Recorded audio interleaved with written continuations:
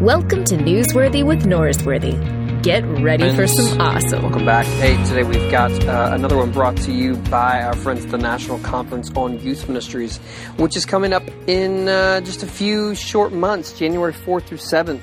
In Colorado Springs is when the National Conference on Youth Ministry will be held. Now, this is a conference for youth ministers and youth workers, put on by youth ministers and youth workers. Now, along with hearing from veteran youth workers in the trenches, tough word to say, of youth ministry just like you will also be able to hear from speakers who are friends of the podcast: Randy Harris, Josh Ross, Jonathan Storman, and Nadia Bowles-Weber.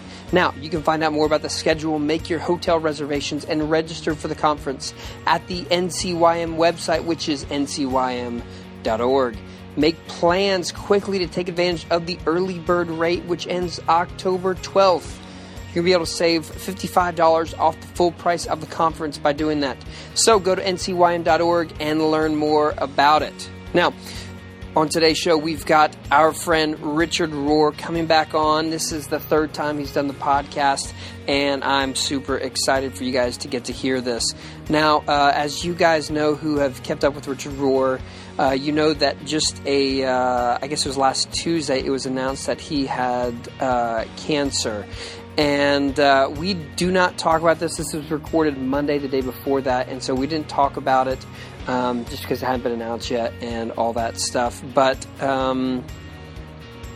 keep him in your prayers. And he said something to me in an email a couple days ago. He said, "It's all in God's hands, and those are better than mine." And I really love his attitude about that. So keep Father Richard in your prayers and get ready for some awesome. It's really awesome because Rohr's on it. So here we go. All right, friends, welcome back to the show. I am so excited to be in Albuquerque, New Mexico again with our friend, Father Richard Rohr. Thanks for having us, Richard. Wonderful to be with you. Thank you for coming here. Yes, well, I am excited to be here back at the same table that I was at just... Was it here that we met? I guess it was 8 or 9 months ago. Was Beginning it? of the year. All right. Beginning of the year. Mm-hmm. Now, you still haven't watched Breaking Bad, I'm assuming. We discussed that before. You haven't done that. You haven't changed your opinion on that. You haven't started watching it. I have nothing for or against it. I've just never watched it. You know. I know it's all based here, but yeah. Yeah, still nothing on that. Obviously, the big news that everyone's talking about, the Pope. Yeah, unbelievable. Unbelievable. What have you been thinking about that? You know, I wrote a little piece for the staff thinking I know a lot of our medieval Catholic legends and stories about saints. We'd call them miracle workers. And they'd say they would just walk through town and, well, just like Jesus too, people would be healed right to left. And the stories I have heard in the last 5 days of entirely changed attitudes, understandings of Christianity, softening of hearts, returning to Christianity, it's just... he's a miracle worker. I think this is the power of the integral gospel. Really? When you live it and you are it, power flows out from you, you know? And you could just see the power flowing out from him. I mean, he must have given, 15 different addresses or so. Yeah. But they were so well crafted in terms of heart and head working together. And there's just not a lot of people on the scene who do that, you know, certainly not for Christianity. And so we're basking in the joy of it. I listened to something you did talking about some document. I don't even remember what it was. Okay. You know what I'm talking about? Probably. Go ahead. Describe it. It was like 20-something minutes long, which is like 3 times the length of your normal homilies. Yeah. And you were talking about how he's able to say things and that no one else can say. And you were talking about how some of those things are demonic powers, like these things that are just so much bigger, and he's able to speak into those things without getting poisoned or something, which you would think someone who has that kind of voice would get some punishment or something. He is getting pushback. You probably heard that one where I was trying to describe what I think we mean by the demonic. Anything that's considered too big to fail. Mm-hmm. Yeah. Anything that's above criticism is potentially demonic. Yeah. And that's why, I mean, the first demon you see in Mark's gospel is surprisingly, shockingly, in the synagogue, if you remember, saying that religion itself can be used for demonic purposes, when it's above criticism, you see. And you notice he isn't afraid. In fact, he speaks the hardest to the bishops and the priests and the insiders, by far the hardest, And that's definitely a Jesus move. Yeah, you got it, Whereas to the poor people, the prisoners, the people in the hospital and so forth, he speaks very compassionately. Yeah, definitely. And obviously we've seen those moving pictures of him, greeting a child who's sick and stuck in a wheelchair. The story about a family who drove up from Buenos Aires or something, like 1,800 miles, and he called them in. They got to meet him in person, and it's just some really picturesque moments. And as a Protestant, I'm going, well, I want a pope. I want a pope too. These guys seem great. If we had always had popes like this, the Protestant Reformation would not have been necessary. It would have been we would have reformed ourselves from the inside. You see what I mean? And I can say a lot of the communist revolutions would not have been necessary. Because what communism was so angry at, like Russian Orthodoxy and Cuban Catholicism, is that we were so identified with the rich. And if we would have always had popes like this, they would have not seen Christianity as their enemy, but their ally. How different history could have been. Now, there's no point in second-guessing the past, but I can't help but think of that. Well, because his concern for the poor is one of the things that the world has taken notice and said, this is very admirable. We like this. And obviously, his name's Francis. You're Franciscan. So he's kind of playing for your home team, right? Yeah, we're quite excited, of course, that he took the name of Francis and that he better exemplifies Franciscan values, frankly, than most of us do. So he's challenging us, too. Now, if people aren't familiar with Franciscan values, obviously the concern for the poor is top-notch. It's right up there. There, along with creation, brother, sun, sister, moon.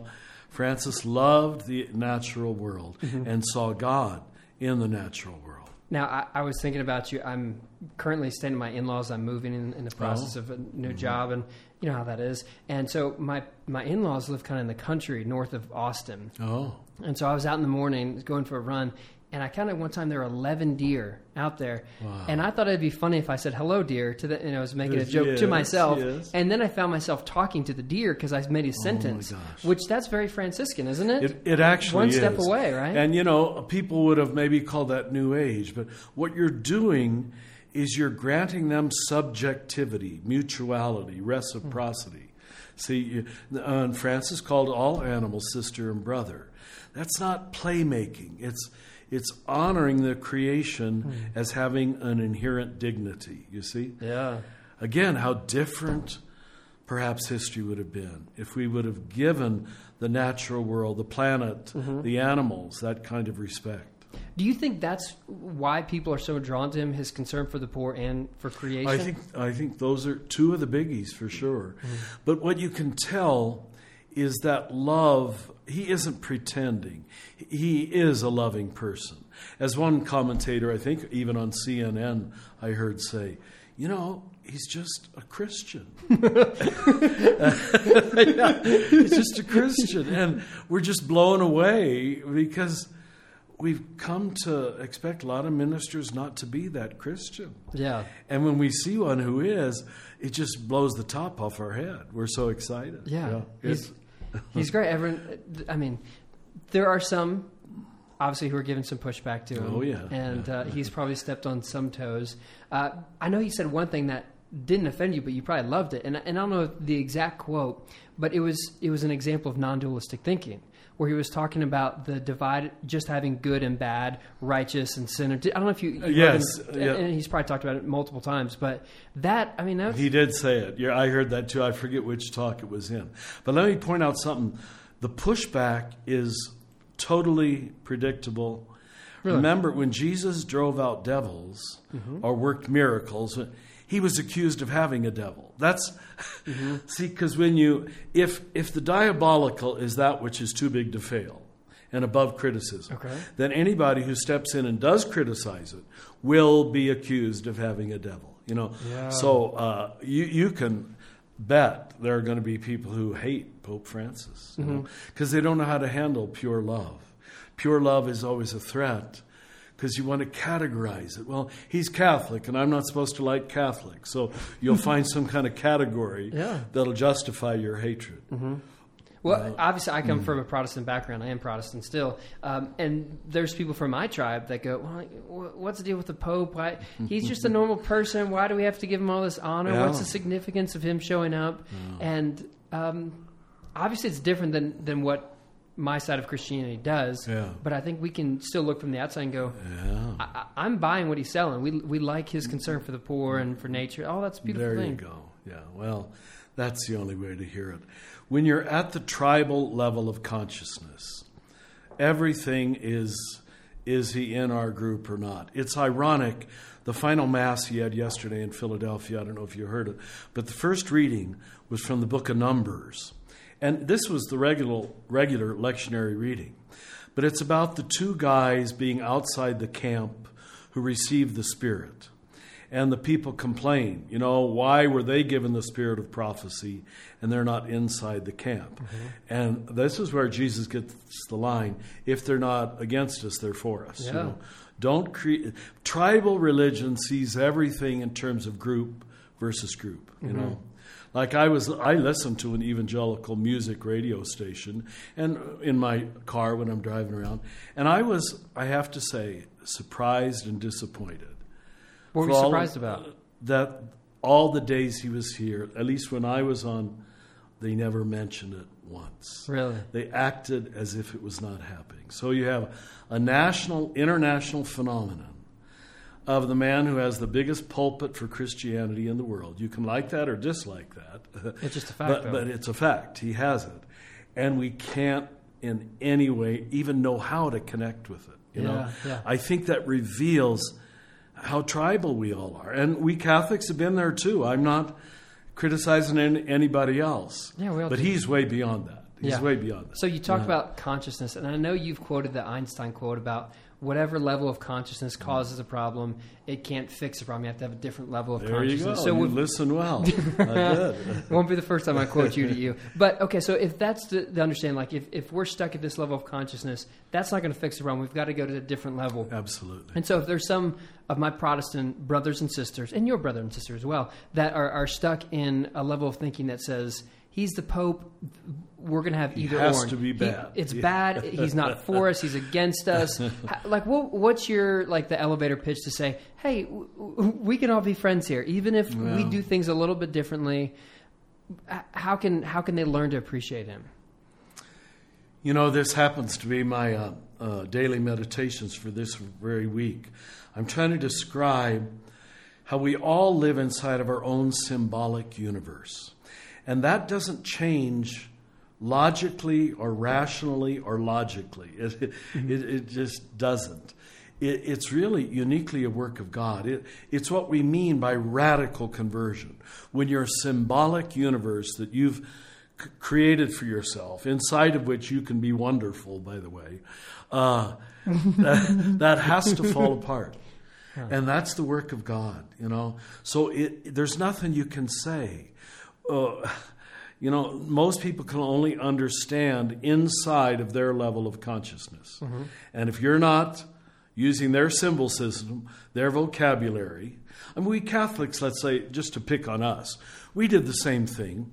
Inside of our imaginarium, our symbolic universe, is Mary, Mm-hmm. Now, if you want to prove your loyalty to a group of conservative Catholics, all you have to do is quote Mary, and then they trust you. You're good. Okay. Yeah. Whereas in the Protestant world, if you do quote Mary... Oh, no, we don't do that. No. Does that give it away, though? Yeah. she is the mother of Jesus, Well, we appreciate it for doing that. Thank you. Yeah, but you have such a bias against it because we overdid it, and I admit... And so we underdid. So you underdid it. There's no appreciation for it. There's no appreciation. So I'm not making one good and one bad, but I want to use that as an example of how we both live inside of our symbolic universes, neither of which are totally rational or logical. What do you mean by that? Well, the way Mary has been overemphasized in much of Catholicism, a biblical person would rightly question that. It isn't rational. Do you understand? Yeah. It's symbolic. It's symbolic. It's all about your symbol system. That's why people get so defensive about the American flag or any symbol. Symbols aren't rational. They're symbolic. Symbolic. And once you buy onto the symbol, boy, you better not stomp on my flag. Do you understand? So if I'm in a level of consciousness in which I've magnified the significance that a symbol has, besides the work of God, is there any personal reflection I can do to help become aware of the things that I elevate maybe above the level of significance they deserve? Normally, in my experience, you have to suffer a major humiliation of an area where you were righteous and certain, and it's proven to be totally wrong. You understand? That's not fun. That's no fun at all. And if you never have that experience in your whole life, this is Paul on the road to Damascus. Yeah. That's true. Yeah. You have to have your Damascus Road experience. The very area where I was so dang righteous has been my undoing. That's major conversion. Yeah. And we Catholics have to experience that, and Protestants and everybody in between. Yeah, that's true. It's true. And a lot of people will never allow themselves to be humiliated in that way. They will hold on to their... This will sound like an off-putting point, but it isn't, because it's real easy to understand. I want you to picture 3 boxes. Okay. Call the first box order. Call the second box disorder. Call the third box reorder. Yeah. Right? Conservative people of any denomination, doesn't matter, tend to keep just doing the first box over and over and over and over again. Yeah. Reproving their first explanation is the only one, the right one. Liberal, progressive, academic, educated people tend to get trapped in the second box and disorder. Yeah. And revel in their cynicism. Revel in their dismissive ability. That doesn't mean that. I don't believe that. You get so tired of it after a while, Now, that's the cross. The disorder is the confrontation with tragedy, absurdity. When Jesus was crucified, there was no logical, rational way for the apostles to figure this out. He was just getting started. He was going to lead us to triumph. Yeah, he was going to do big things. And it's over. Yeah. Can you imagine? It's totally being pushed into the second box of the essentially tragic nature of human life, the absurdity. Yeah, so how do we get to the third one, then? That's the work of God to lead you through disorder to reorder, and that's resurrection. And now here's my final point. There's no nonstop flight from the first box to the third box. I was going to ask that question. So everyone has to go through disorder. You have to, or otherwise you're in love with yourself and your own ideas, not God. God has to lead you to a place where you're not in control, you do not understand, and that's when you plug into the new source, what the 12-steppers call the higher power. Yeah. But up to that point, you think you're drawing on God's power. You're really not. No. It's all about your power. You said something interesting about your phraseology about humiliation. You said you have to allow yourself to be humiliated. Is that like when I'm going to let myself be humiliated, that's how I get on the track of going order, disorder, reorientation? Is that part of the process? You don't go out and seek it, because that would be an ego game too. But I'm telling you, you're still a very young man, but it will happen. There will be some things in your life that just won't go right. It will be major suffering, maybe it'll be a death. Eventually you'll face the death of your parents, your grandparents. When that happens, you're in a temporary period of disorder where I don't know that I like this world, the way it's structured. Do you see? But that's what refines the soul. Now, let me add one more point. Okay. You sound like a Protestant preacher right now. I keep on adding points and points. I bet I do. What's hard about your younger generation, not you because you grew up Christian, but a lot of the kids who grew up without any boundaries, any identity, any vision or meaning for life, they grew up in the second box. That's a very difficult way to grow up. Like you've told me before, like conservative is... It's the best way to start. Yeah, okay. It's the best way to start. Because it gives you boundaries and guidelines, Right. but then you can eventually progress out of it. But if you start without ever having those boundaries... That's right. What? You start in the second box of disorder, where everything is cynical dismissal of there is no first box. There is no meaning. There is no purpose. There is no vision. Only time will tell. Now, God isn't going to give up on them, but I am convinced they have a much harder time growing up because they flail around through most of their 30s and 40s looking for an absolute, looking for a certitude, And they can't find it. They can't find it. Yeah. So what do you think would help someone who grew up without ever being in that first box? Normally, I'm going to offer the same thing that I said about all of us. Okay. Who did you say who didn't grow up in the first box? No, people who grew up without ever having a first box. First box, yeah. They also have to suffer a major humiliation. It's the cross. When I say major humiliation, I simply mean the confrontation with the cross. Interesting. That you have to see the tragic sense of life, the absurdity of the human project on some level. Some people. So for them, they also have to be humiliated that their cynicism has made them, let's say, I know some examples of this, totally unfit to be a good parent.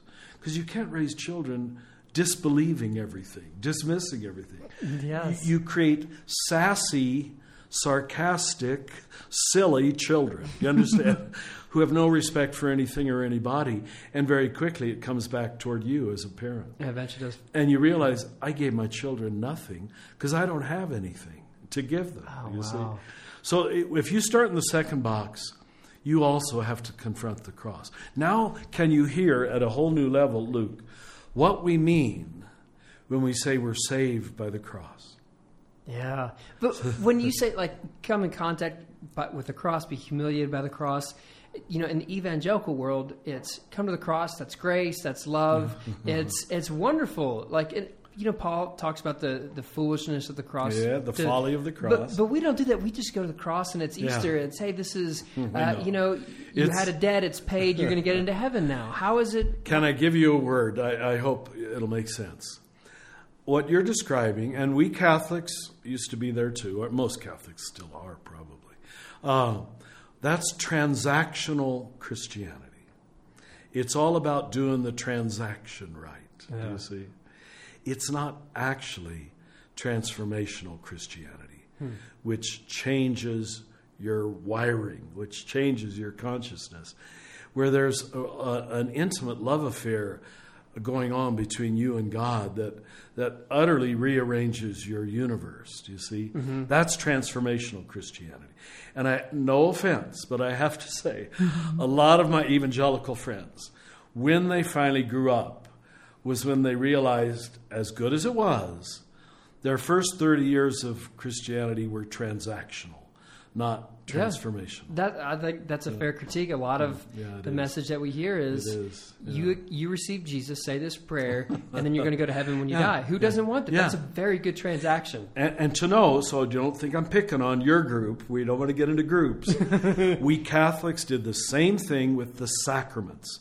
Just get baptized, get confirmed, make your first communion, and get married in a Catholic church. Transaction. The marriage in the church, that's a big one? It was until counts. This generation, probably. Yeah. I didn't know that. It isn't so big now. Although with many it still is. But you could go through all four of those sacraments, as we call them, baptism, confirmation, Eucharist, and matrimony, and not have your mind or your heart transformed one iota. You see? You've used a phrase before, and I can't say because it's not about my people, but you talked about corner Catholicism. Or some phrase like that. What was the word? You said it was like... cafeteria? Cafeteria? I thought maybe it was like corner, run-of-the-mill corner, cafeteria. Oh, the normal parish church on the corner. Well, anyway, maybe see, it's not my people, so I can't say it right. But the basic idea is that it's it's not really affecting who you are. It's not changing your worldview. It's not changing how you treat people. It's not changing how you treat creation or the poor or anything like that. What I was probably trying to say, Luke, was when religion is a belonging system, that because you live, when everybody was Catholic, your parish was the same as your neighborhood.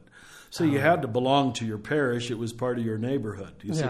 But it was all about group, not really gospel. Yeah. Well, we in Texas, we still do that with our evangelical churches. Well, we do too. We have to be part of one.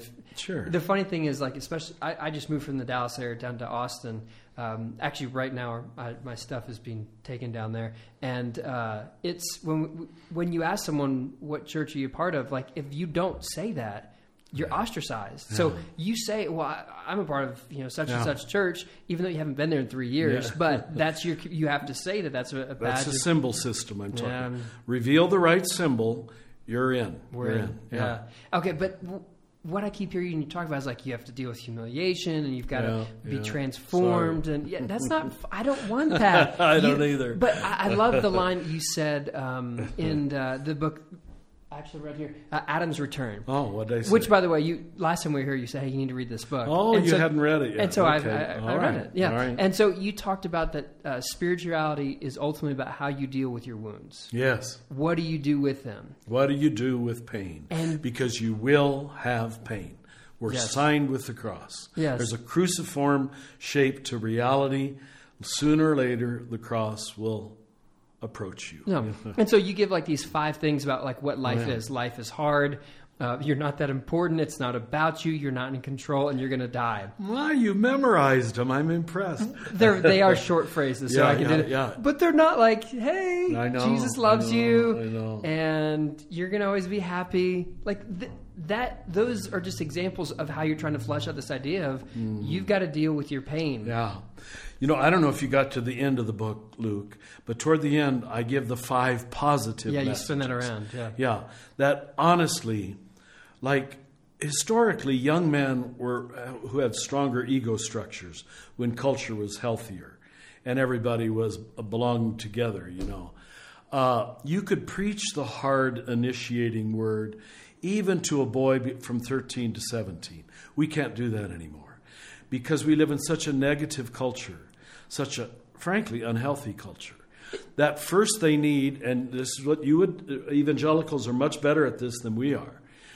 They first need the good news that you are a beloved Son of God, that your name is written in heaven, that neither death nor life nor powers nor principalities can take away the love of God from you.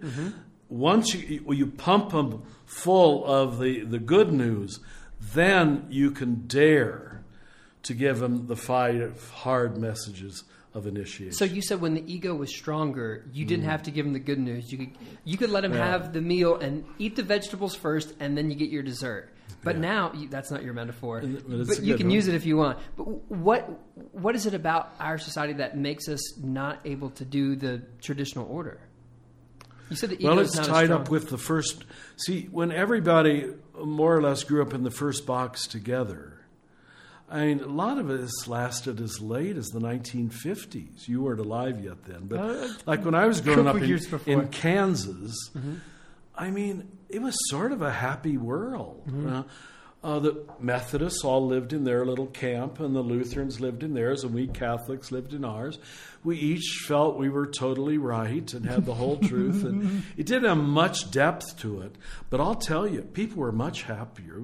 We didn't have the crime rate we have now. We didn't have the abuse rate. We didn't have the level of mental illness and neurosis we have now.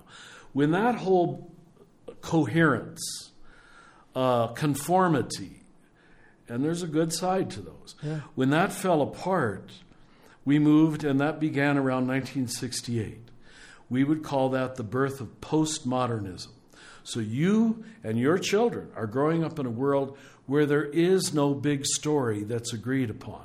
In fact, I'm going to give you some more bad news. The only common story that's agreed upon in the United States of America is I consume, therefore I am. I produce, therefore I am. The production, consumption, That's our storyline, you know. Yeah. Anybody who isn't producing, the poor. Anybody who isn't consuming is not contributing or being clever and cool. We don't recognize that we've replaced the gospel with a highly secular storyline, you know. And here, I would say liberals are just as much into it as conservatives, evangelicals just as much as Catholics. See, it's too big to fail. You can't call it into question. What did I say about that? That's what when the demons are hiding behind. That's when you get in trouble. Yeah. Now, some might hear that and go, well, pre-1968, things were good. Crime rate was lower. Mental health was better. People were happier. Why don't we just try to get back there? Yeah. Why don't we just do that? Well, I think that's what a good Christian is hoping to do in the proclaiming of the gospel. Just believe in the Lordship of Jesus Christ and what he asks of us. But now we live in a world like what Pope Francis said in his final talk. He says we've got to recognize the reality that the field in which we are planting the seeds are now, he used an interesting metaphor, crooked furrows. They're not straight lines anymore. It's very interesting. Yeah.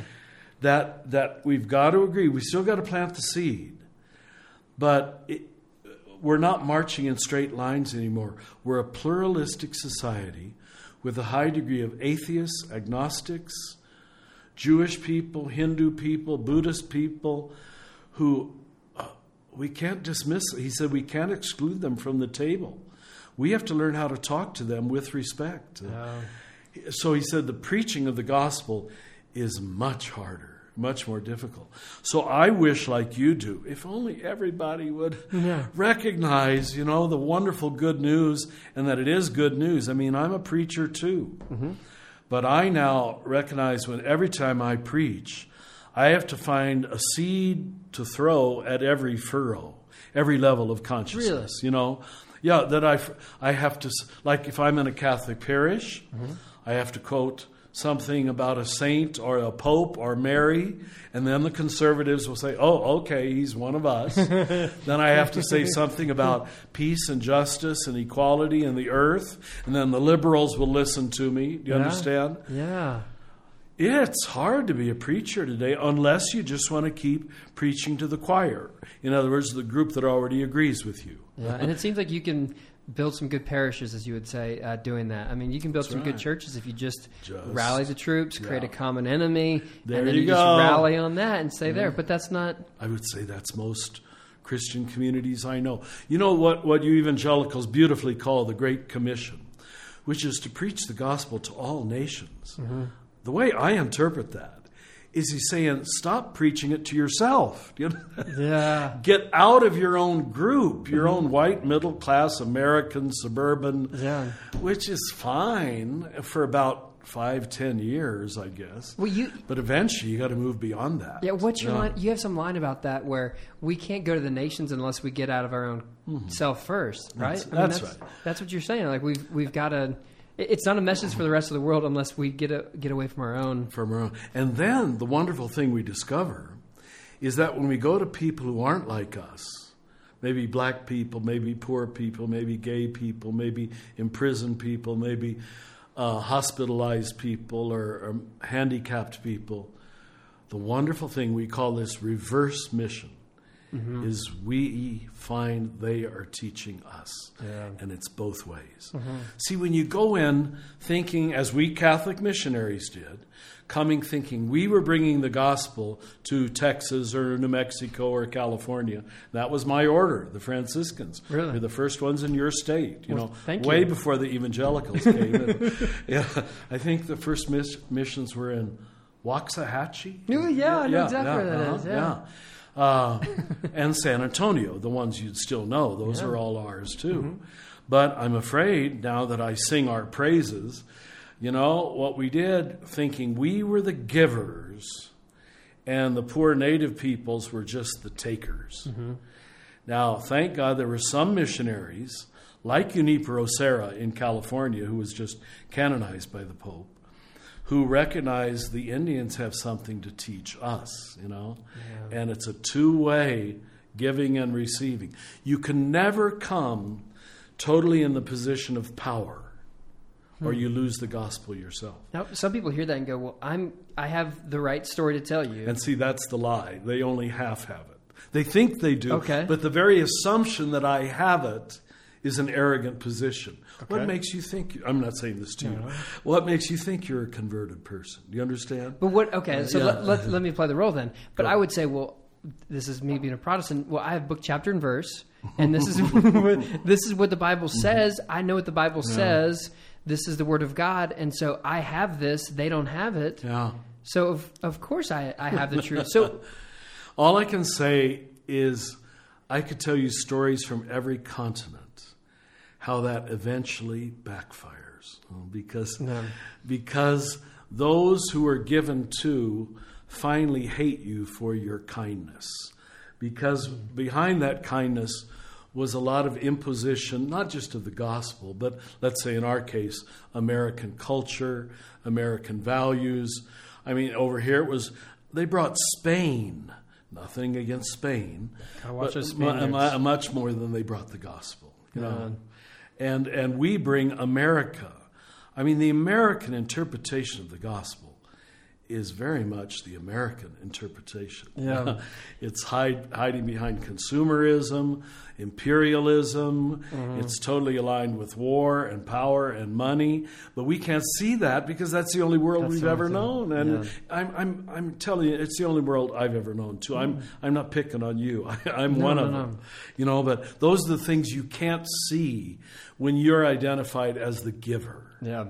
One of the things that the branch of Protestant Christianity that I'm a part of is called the Churches of Christ. Mm-hmm. And one of the things our tradition has done, we find that our missionaries will they'll go somewhere, they'll plant churches in, say, a developing country, and they'll plant a type of Christianity that is definitely localized in a specific decade. Say it's like the 1970s that's Christianity. That's right. And so you create these 1970s Church of Christ churches in some, like say Africa somewhere, and they get stuck right there, and they can't. You got it. That's what I'm saying. Yeah. That's exactly. And we can't see that.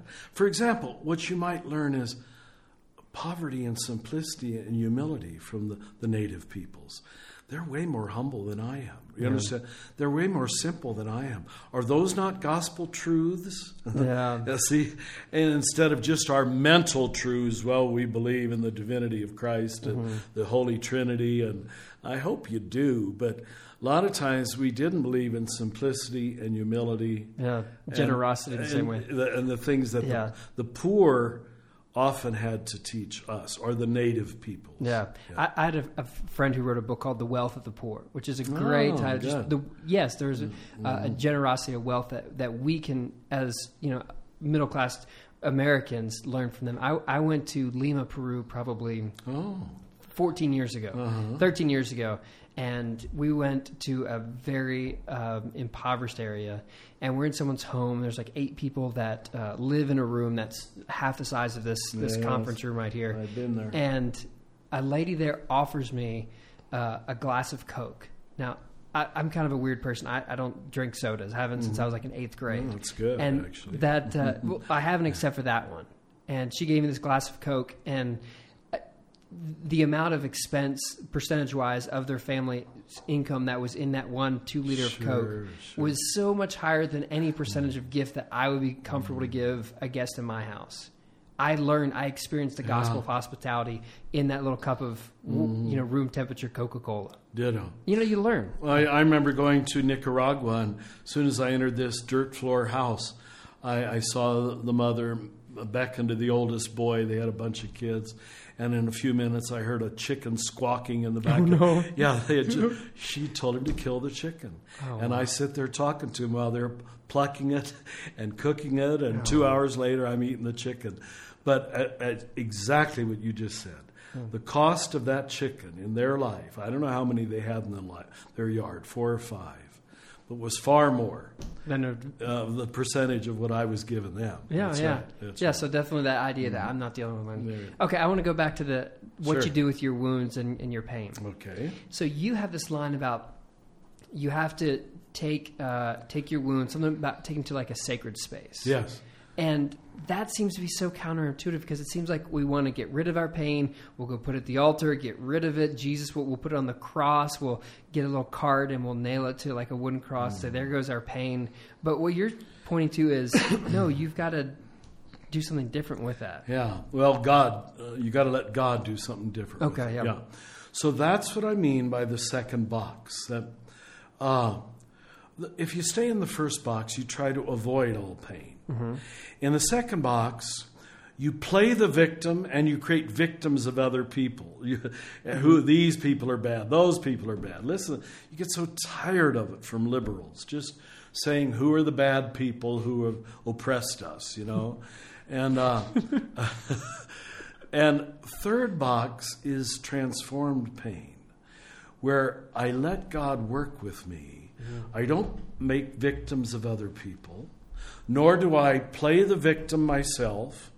And a lot of people do that. I would say that's half of America. And that's a power move, is what you said. Of course it is. It's a power move. See, it's good insight. It's your insight. When you refuse to do that, then the things you can't do anything with, and the things you can't do anything about, are the things that do something with you. So when you hold the pain, and I see the nailed hands of Jesus on the cross as the dramatic, geometric, almost symbol of the cost of holding the pain, just hanging there with it till it changes you. Now that change is called resurrection. You understand? Till the crucified body of Jesus is transformed into pure resurrection. So he becomes, I don't think you can get a better symbol. This is why I can't give up on Christianity, even though I honor all of the world religions. You just can't get any better than the meaning of cross and resurrection. It's all there. Yeah. So you hold the pain until it changes you. I'm going to repeat one more time. You don't play the victim for your own self-aggrandizement, as half of America does. Liberals as much as conservatives. You don't make a victim out of anybody else. You don't project your pain elsewhere. Do you realize how rare that is? People who, it's the Jesus way, Mm-hmm. who holds the pain instead of playing the victim game, Yeah. And therefore he does the victim thing right. Yeah. That's the way I love to say it. And so when we speak of Jesus as the victim on the cross, you've got to realize he's totally redefined victimhood. Now that's transformation. That's good. That's good. I hate when people, act like the victim because it inconveniences me so much and makes my life so hard. I can't believe they do that to me when they act like victims. No, but I love. I'm kidding, of course. No, but it's true. Yeah. I actually agree with you. But like your line, which I love so much, and I've said it so many times throughout the years, is if you don't transform your pain, you'll transmit it. With 100% certitude, you will transmit it. Yeah. Because it's hanging there. You see, there's no elsewhere for pain to go. There's no elsewhere in the spiritual world. You have to get rid of it. And if you don't transform it, you will get rid of it. And watch your mind do this. When you're unhappy inside, why weren't you on time today? Or you'll project it onto some other person in the office, or probably even your children or your wife. Yes. Yeah, we do it normally to the people closest to us. Yeah. When we're anxious, the people closest to us get it. Yeah, that's I'm amazed any marriages last when you think of it. Really. Yeah, I'm grateful my wife is very forgiving because over 12 years, I sure might have done that too. once or twice. Maybe this morning before I left Texas. Who knows? I don't think so. But good spirituality is about dealing with those wounded. It really wounds. is. It's all about what you do with your pain. Again, let me repeat it, because you will have pain. Mm-hmm. That's a given. That's the first one. That's a given. Yeah, life is hard. Yeah, but you also talk about death. Yeah, death is going to happen, which I guess we all know this, conceptually. But you quote some of Becker's work, good. Denial of Death. I think that's the title of his book. Yeah. But he talks about the male hero stuff in America is just basically I'm trying. You okay? Yes. Okay. Yeah. You got wrapped up in the cord there. Yeah. But he talks about this male hero stuff often is just our way of pushing away from death, and we're running from that. Yeah, he speaks of the heroic life project, that all attempts at heroism, and he makes a pretty strong case for this in his book, The Denial of Death, are an unconscious but very real attempt to overcome death, to immortalize yourself in this world. So even after I die, I will still be alive. Yeah, if I'm a big enough hero, then I will transcend even death itself. There you go. Yeah, I would call Ernest Becker's book, it won the Pulitzer Prize back in the 60s, one of the 5 most important books I ever read. Really? It's heavy. Top 5? I'd put it in my top 5. And it's not as such a theological book, and I of course love theology. If you'll allow me to use an off-color word, he uses it in the book, but it's necessary to make the point. My mother told me never to use this word in public, but to get the shock of the human person, Ernest Becker in that book says the human beings are gods who shit. God, and to put those two together is it's humanity. Yeah, absolute humanity, and yet children of God. Yeah. And that dualism, gods who shit, it's just, they don't cohere, they don't coincide, and yet he says that's the project of recognizing we are both. We are just as Jesus, human and divine. I mean, we've got to believe Jesus urinated. Jesus was a human being. Now, we don't want to say that. Because we're not going to say that. We're not going to say that because, wow, that makes him a little bit too human. Yeah. We don't want him to be that human. But unless we go to that level, we don't catch the shocking paradox that Jesus has overcome in himself and therefore tells us to follow him. What I have done, you also must do. You know? Yeah. I've got a friend who's also named Richard who's done some work about saying, like, if you look at some of the vulgar words in our language, a lot of them are tied to like our bodily functions. Almost always. And, yes. And they can be reminders of like we are mortal people. Yeah. We are mortal people, and this is something that we think is profane. Yeah. And that's like we're pushing away from death. Yes. But second half of life spirituality, as you call it, is embracing. Yeah. Yeah. Like you talk about first half of life, you're trying to get your morals and self-control, you're wrestling the devil. Second half, you're dealing with your mortality. You're wrestling with God. And ultimately, that's right. You always lose. Very good. Very good. Yeah. You made a very good point there that if you look through most so-called off-color words or vulgar words are based on body functions that we're ashamed of. Yeah. Very interesting, or sexual functions, which shows we're probably ashamed of that too, I guess. I don't know. But we're humans, we're mortal, we have to be embrace that. And so if a good spirituality understands that this is not forever. Yeah. Which is not but it seems like the message of Christianity in the way that I've heard it packaged so much is if you buy into this, then guess what? You're going to trump all death, and so we're going to make death not an issue anymore. And so the way we pitch that seems to be like we're going to jump over this too. The false preaching of the gospel actually becomes another heroic project, whereby I can jump from the first box to the third box without going through the second, trying to have resurrection without the cross. You think that's what it is? Is like we just go right to Sunday and we don't sit in I think Friday and Saturday? Very often, what else would make the young ego grab on to the gospel? It's not a desire to face death. It's a desire to overcome death. And God understands that. And God works with that. God is very humble, but it's only when you get my age and death becomes very much a reality that you have to say, I don't know that I want to go there at all. I'd like to still find a way to avoid it. Yeah. It becomes much more real. Yeah, I can imagine. Yeah. Well, as I just had a birthday, so I'm 34 now, so I'm getting closer myself. Beautiful. But for me, like death is this, intellectual exercise. That's think right. about. It's not It's not on my calendar. It's No, not down it the shouldn't road. be. God mercifully hides that from you. That it isn't in the forefront of consciousness. Thank God. It only begins sinking down in the mid-40s. You sort of know, I'm in the second half. You Yeah. know? Yeah. But no, you're not supposed to be thinking about it now. You're supposed to be living out of vitality, but you're still signed with the cross. Right? Yeah. And it will. Yeah, and we get signed with the ashes, every year, and we're reminded, from dust I came, and to dust we shall return. There we go. Which seems like it's a very macabre kind of spiritual exercise. Yeah. But there's something very truthful about it. Yeah, that's it. Like there's life-giving help for those of us who can't imagine the practice of being aware of your own mortality as being anything but macabre. How can we see that as, a healthy spiritual endeavor?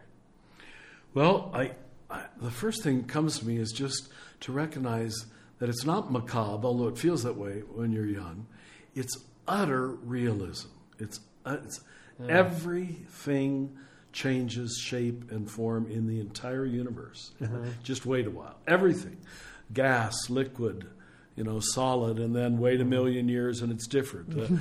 Nothing is the same. Now, in Catholic language, we call that the Paschal mystery of loss and renewal. Everything goes through processes of transformation. So once you realize that death is a part of the cycle of life, it's not separate from it. It's the cycling of it. And let me go one step further with that. That once you know that, then resurrection is not so hard to believe. It's not this huge leap of faith that you first imagine it might be, Life returns to life in new forms, but has to go through dying in its present form. You see? Yeah. This is what Paul is saying in 1 Corinthians 15. It's all there. His marvelous reflection on resurrection. It's good theology, but it's good philosophy too. Read it in that light. Well, I'm preaching on that in 4 weeks. Death has no victory. It's over. Once we know that the cycle is we come forth from God, we exemplify the journey of God as in Christ, and then we return to God. It's cyclical. It's cyclical. Yeah. And that God is saving history and the universe, everything, through this pattern of death and resurrection. And we're the conscious beings who can trust it, who can allow it, who can say yes to it, who can trust God in it. That welcome, Sister Death, as my father St. Francis said. But that's still a leap of faith. I'm not saying... Oh, I've never heard that trust... Well, the Sister Go Death, ahead. I haven't heard that either, but trust in death. Like that's... my mind is blown. I don't even know what to say about that. That's beautiful. That means you're listening at a deep level. Yeah, good for you. Yeah, trust that even the death is a part of life, but it's our final great surrender to say you're even in this. Yeah. As you've been in all the smaller deaths. So what we're doing in the middle of life, like the little hardships you go through in raising your children, or your wife went through in giving birth to those 3 children. Those are little deaths, and you're practicing for heaven. You're saying, look, I didn't die. I didn't really die. In fact, I came into a larger life by this pretty little girl that I now have, Yes, sir. It's always on the other side that it worked.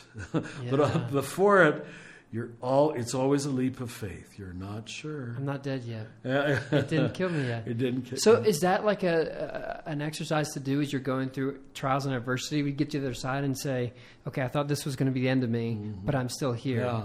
I thought that would never be overcomable, but it was overcome. Yeah. And so now that you have that sort of, I don't want to say pattern. muscle. Yeah, that pattern, that habit. And so once you are on the very doorsteps of death, you can say... Well, I did it when I was 45 and 62, and why not now at 75? Really? Sort of like that.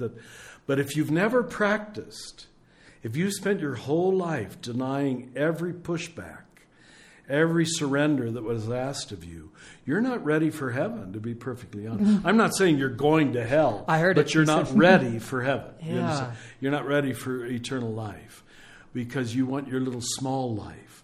So Jesus had to die so that the eternally resurrected Christ could be born. You see? Jesus died on the cross. Christ was revealed beyond any limitation of space and time, present in this room here with us right now. That's our belief, And we've made resurrection a miracle, a one-time miracle that happened in the body of Jesus, instead of Jesus revealing the universal pattern. And he trusted it. You know, is it in the Psalms, several places, it says, no one has ever trusted in the Lord and been put to shame. That's all we're saying. Trust again, and you will not be put to shame. Yeah. That's some good news right there. Oh, that's the heart of it. That's good news. Yeah. And like Paul says, I mean, he's the first fruit. This is the first one, and there's more coming. That's right. The very fact that he uses the word first implies there's a second, and that's us. Yes. That's right. Very good. That's some good news right Very there. Good. Well, you know your scriptures. That's why I like to talk to evangelicals. You know? Well, just don't ask me about Mary, because I've got no clue about that. And I got a little bit scared. That's good. That's good. Okay, so I've got one more question. Sure. No, go ahead. I'm new to this whole Catholic thing, but who do I need to email to get you on the next ballot for the next pope? Oh, stop it. Do I need to start a Facebook group or something like that? You're good. Oh my goodness, that's when I watch Pope Francis, I realize what a burden that office must be. I wouldn't want to get close to it because every word you use is parsed. Every gesture you make, the motivation is critiqued. Mm-hmm. Ooh. But you do get some pretty sweet clothes. Yeah, nice outfit. Oh, that's great. Richard, thank you so much for the time. It is always a pleasure. You still have a few more minutes. You want to talk some more? I got a question about prayer. I don't want to rush you. Go No. into prayer. Okay, let's do a prayer question. All right. Good. This is kind of like a callback. You said, give me another question. Mm-hmm. We're going to give you another question here. Okay, so the first time I came out to Albuquerque, I said, I'm going to ask Richard about prayer. And because I have a series about prayer, I'm going to preach on it. Oh, good. And then, so I came here, and we didn't talk about prayer. You never got to it? Well, we didn't talk that much about it. Let's do now, then. Okay, so the type of prayer that in your writing that I've been kind of directed towards as I've tried to understand this non-dualistic contemplative life that you are practicing heaven now, like prayer is which is a great line that you had. Yeah. For some, they hear that and they go, okay, we're going to be aware of the presence of God. We're going to live in awareness that God is all around us. Sometimes it seems like, well, I'm not asking God to do anything. Instead of saying, God, help me get this raise at work and help my daughter to get into this X, Y, and Z, it seems like we talk about being aware of God, okay, but it seems like God really is less involved because I'm not relying on God to, make sure I have enough money to pay for the grocery bill. Okay, where we almost all starting with our childhood prayers, and I'm sure you're teaching your 3 little girls, is we ask God for things. Bless mommy, bless daddy, bless the dog.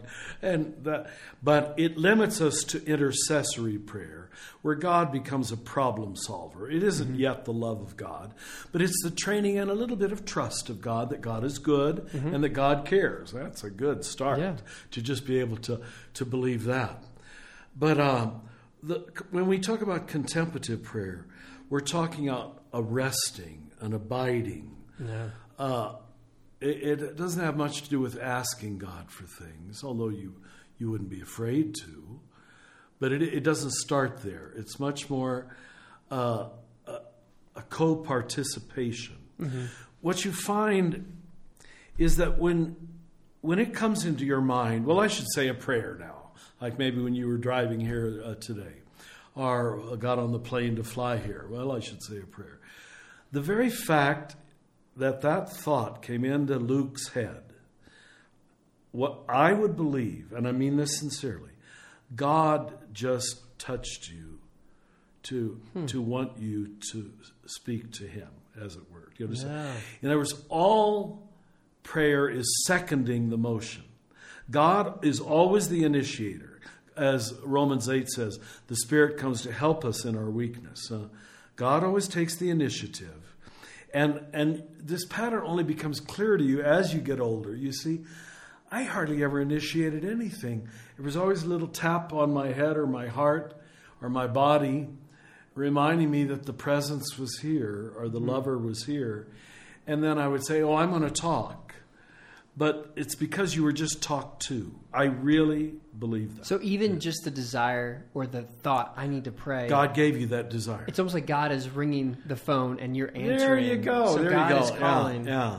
What about if you create, and obviously I know in y'all's tradition you do this all the time, like where you have customary times to pray. Yes. And so for you, it's just, 7 times a day or whatever. Yeah. And for us, it's a quiet time in the morning. Sure. And it's just like, well, that's what I do. I make my breakfast, I read this, and then I go pray.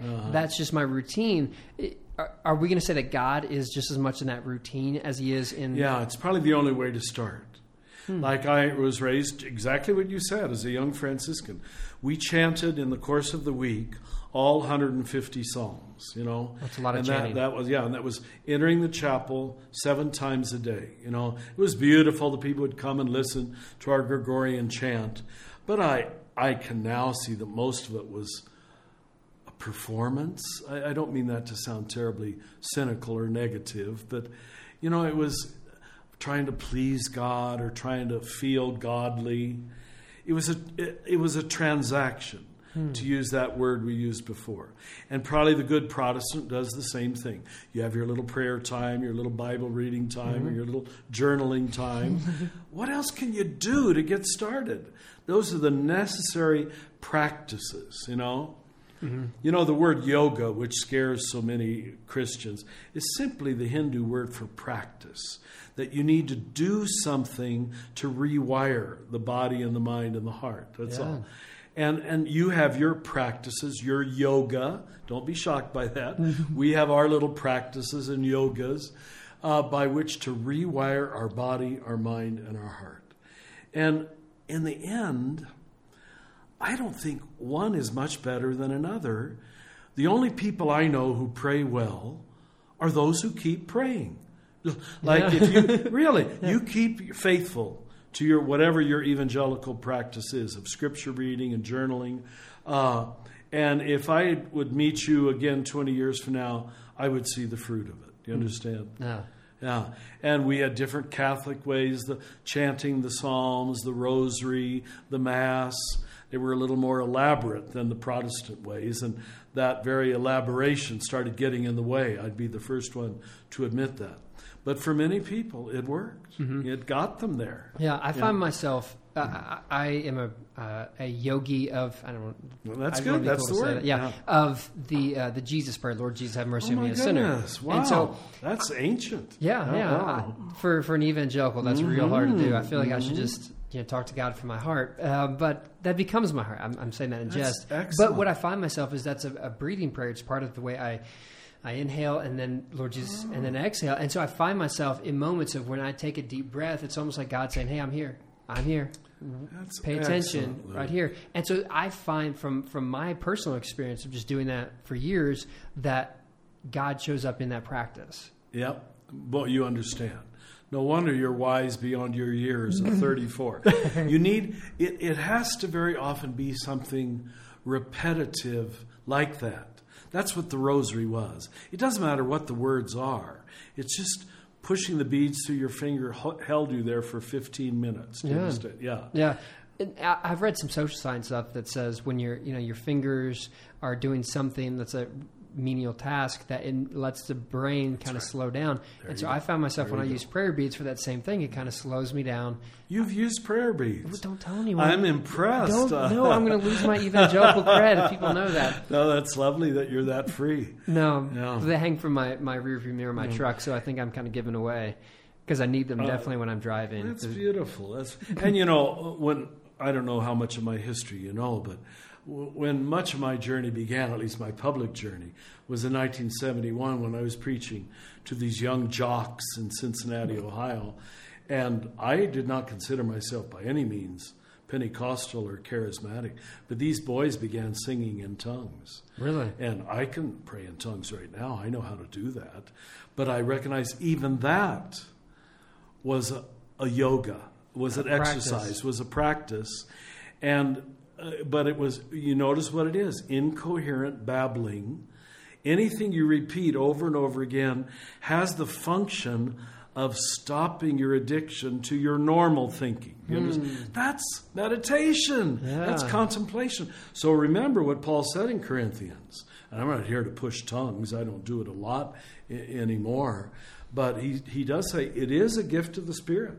He says it's the least of the gifts, that it still is a gift. Yeah. You know? And here's something both evangelicals and Catholics have ignored. You understand? Yeah. But if you look at what it was trying to achieve, I would totally agree with the Pentecostals. I think they're right. I think it's a great way to start. Yeah. Great way. Just as God started the church with Pentecost. Yeah. Yeah. I had a roommate in college who came from a Pentecostal tradition. Yeah. And so when we would pray, he would do his speaking in tongues thing.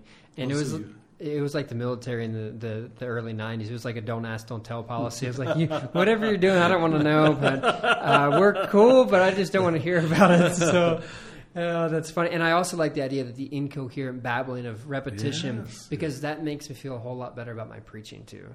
Oh, how beautifully said. God, yes. That's lovely. No, that's good. Hey, this has been a blast. I'm going to let you get out. I know you've got something you got to run to. But, Richard, thank you so much. My privilege. You've got a beautiful heart and a good mind. And your wife and children are very lucky. I'm going to definitely make her listen to that part a whole lot. That's great. Thanks for checking out Newsworthy with Norsworthy. Make sure to subscribe to the podcast on iTunes. You are now adjourned.